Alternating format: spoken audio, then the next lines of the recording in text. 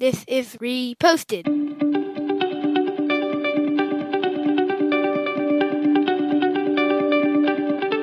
Every morning, Larry and I dig into a quote or idea that has caught our eye. Our hope is that our chat inspires you to never stop thinking and possibly challenges you in a new way. If you'd like to help support the show, please visit patreon.com/reposted. Thank you for stopping by. Dr. Ellen Reed is a performance coach with a background in academia and the performing arts. She helps athletes, students, and business leaders reach their peak performance by developing mental toughness. She's co-written a great book, Relentless, Solution Focus. You can find more about Dr. Reed on the Twitters at Ellen_Reed_. Doctor, thanks for coming on the show. You know, I love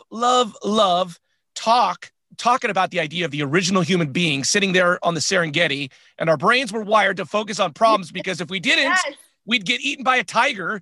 It served us well then, but not so much now. You're basically telling us that we have to rewire people's brains these days. Yes, well, you nailed it. And that's exactly it. You know, we were wired to focus on problems because that was really important to our survival.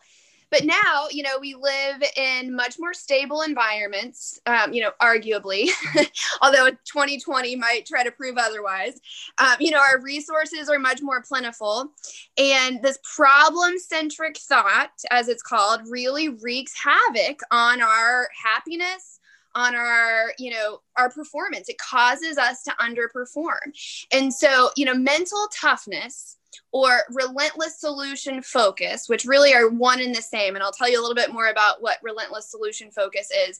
But those require that we retrain our brains away from this problem-centric thought because it doesn't come naturally. You know, for most of us, we do 99 things right in a day and maybe one thing less than perfectly. And for most of us on that drive home from work, or, when you're kind of reflecting on your day, what's the thing that's on your mind? For most of us, it's that one thing that went less than perfectly. Unless we do the work to retrain our brains towards this mental toughness and relentless solution focus. But, the good news is that it can be done, just because there's a very, very small percentage of us that are born with this kind of relentless optimism. The rest of us can learn it. The rest of us can do it. So you're a dancer and an athlete, and I want to preface this with, I agree with the whole relentless thing, keep going. But at what point do you figure out when you need to stop, especially in athletics? Most people can't run to failure, but some people can. When do you know I'm injured or I'm too old, or you trained when you were pregnant and you had to stop at some point? How do you walk that line of being stubbornly relentless and protecting yourself? Yeah. So, it all boils down to being able to recognize what your body is telling you, what your mind is telling you, and recognizing is a really key part. In the book, we've got this broken down into 3 steps toward developing the relentless solution focus. And the first step is to recognize what your critical alarm system is telling you. We all have this alarm system built into us, which is really the gift of negative emotion. Whenever we're experiencing any sort of negative emotion, whether it be worry, stress, anxiety, fear, that's our brain telling us that, hey, we're focused on the wrong stuff right now, or we're going after the wrong stuff. And so, the relentlessness is a really good question. I think, the relentless pursuit of whatever it is that is your pursuit, that means different things to different people. And, relentless solution focus it's an approach to teaching you how to deal with the problems that life is going to throw at you, and those come in different forms to different people. And I think being able to recognize when your body or when your brain is telling you hey, I'm seeking the wrong thing right now, or my mind is focused on the wrong thing right now. So you write a lot about, along with being a success coach, you also being a professional dancer, which I think is great in terms of teaching teaching success, because dancing is subjective, right? Like in a race, it's the winner who ran to the finish line fastest, and we could see that. When in dancing, there's a judge who gives scores, and maybe they don't like your leggings, and so they give you a bad score. So life is like dancing. It's subjective. How do you teach subjectivity when it comes to solution and success? Well, I think it comes down to whatever it is to the individual. I think art, you're exactly right. Any art form is subjective, right? But there are certain skills, right? Certain fundamentals that are more objective, right? So we start our day with the dance company every day with ballet class, where we're working on our fundamentals. And for us, that's starting every day with pliés and tendus and working on our fundamentals, just like a basketball team, starts every practice with drills. So continuing to work on your process, whatever you've identified as, hey, what are the most important things that I need to be doing on a daily basis to achieve my goal, whatever that goal is. And so in the book, we outline and we teach people how to develop what we call product and process goals. So result-oriented goals, but then really narrowing it down to, hey, what is the most important thing I need to be doing on a daily basis to achieve what I want to achieve personally and professionally.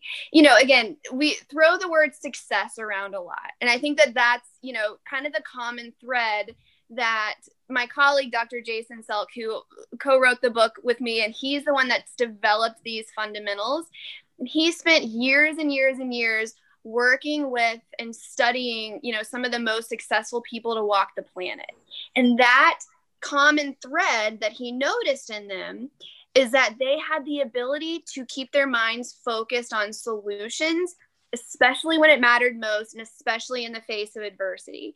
And so really that is what Relentless Solution Focus is. It's a way of training your brain to stay focused on solutions or stay focused on that next step, that next 1 inch of improvement, whatever it means to you and whatever it is that you're trying to pursue, whether it be improving your artistry or your dancing or your athletic ability or your career or your parenting, your relationships. So I guess you guys, your book came out earlier this year. You've been working on this for years. I'm curious if your perspective of this has changed or your approach to helping people over the past year. I have a lot of friends that through the pandemic have been like, oh, I wish I had done this. I have nothing to like, I wish I was making better use of this time, but I'm not. So it's like people are spinning their wheels a lot more because it's like discouraging. Have you changed your approach to interacting with people because of that?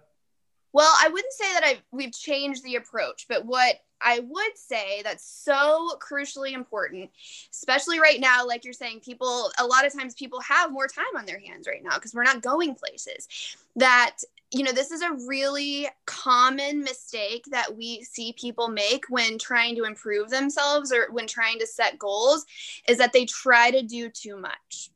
And really, you've got to respect the brain's channel capacity. So channel capacity refers to your brain's bandwidth, the amount of information that you can hold in your brain at a time.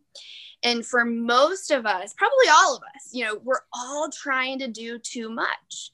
And when we try to do too much, we don't do any of it well. This is why people tend to not stick with their New Year's resolutions, a few weeks into the year, if they even make it that far, because we're trying to do too much. Now, here's what we know about the brain's bandwidth. Here's what we know about channel capacity. I think this is really important for anybody listening to this or watching this to apply to what you're trying to do and making improvements in your life. That anything more than trying to improve one new thing at a time is a recipe for inconsistency. Anything more than one. So if you're coming into 2021 and you're trying to make improvements in your life, or you're trying to really do something productive in this kind of newly found downtime, pick one thing that you want to work on improving and make one small change. And then what that does is when you're successful at making that one small improvement, that fuels your self-confidence to make another and then another. But what happens to most of us when we're trying to make too many improvements is that we get discouraged, right? And discouragement is going to kill your goals and your progress and your performance faster than anything. And let me say one more thing about this, because this is really important. That self-confidence is the number one variable for performance. So when your self-confidence is high, you're going to perform at a high level. And that's been, empirically studied. There is nothing more that's going to affect your performance more than your self-confidence. And so trying to do too much kills self-confidence, which is going to kill your performance. So I think that it's not that our approach has changed, but it's that the approach has become more important, right? And I think that, it sounds weird to say, but, I think this book has kind of come at the best, worst time. Without trying to kind of pat ourselves in the back too much, I think, I truly believe that this is something that everybody needs right now. People feel out of control, and this relentless solution focus gives people back control. And I think, sorry, I know I'm talking a lot, but let me say one more thing that I think is really important, that it's not about putting on rose-colored glasses, right? It's not about just kind of keeping your head in the clouds and saying, oh, I'm not going to pay attention to the world's problems and I'm just going to focus on the positive, right? It's not about that.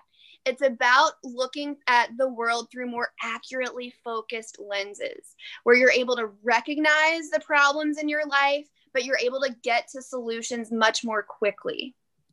I think the two practical aspects that I've got from the book are, number one, force your brain to recognize the small things that you're doing well each day. And the opposite of that, always have one thing that you're trying to improve. Yes. If you just did those two things, you could just see some dramatic change in your life. Yes, absolutely. Larry, I'm so glad you said that, because I think that if in this, 10-minute interview, if you take one thing from this, it would be that to get in the habit of consistently writing down 3 things that you've done well each day. We've got this broken down in the book in a tool called the success log. Now, even if you don't go through the whole success log, if you just do that one thing of spending 30 seconds on a consistent basis, so maybe, 3 or 4 days a week is all it takes, 30 seconds to write down 3 things you've done well that day, because we don't do that. Right? Again, we do 99 things right in a day and one thing less than perfectly. And for most of us, that one imperfection is where our mind is going to be at the end of the day. It requires that we force ourselves to give ourselves credit for the little things that we've done well.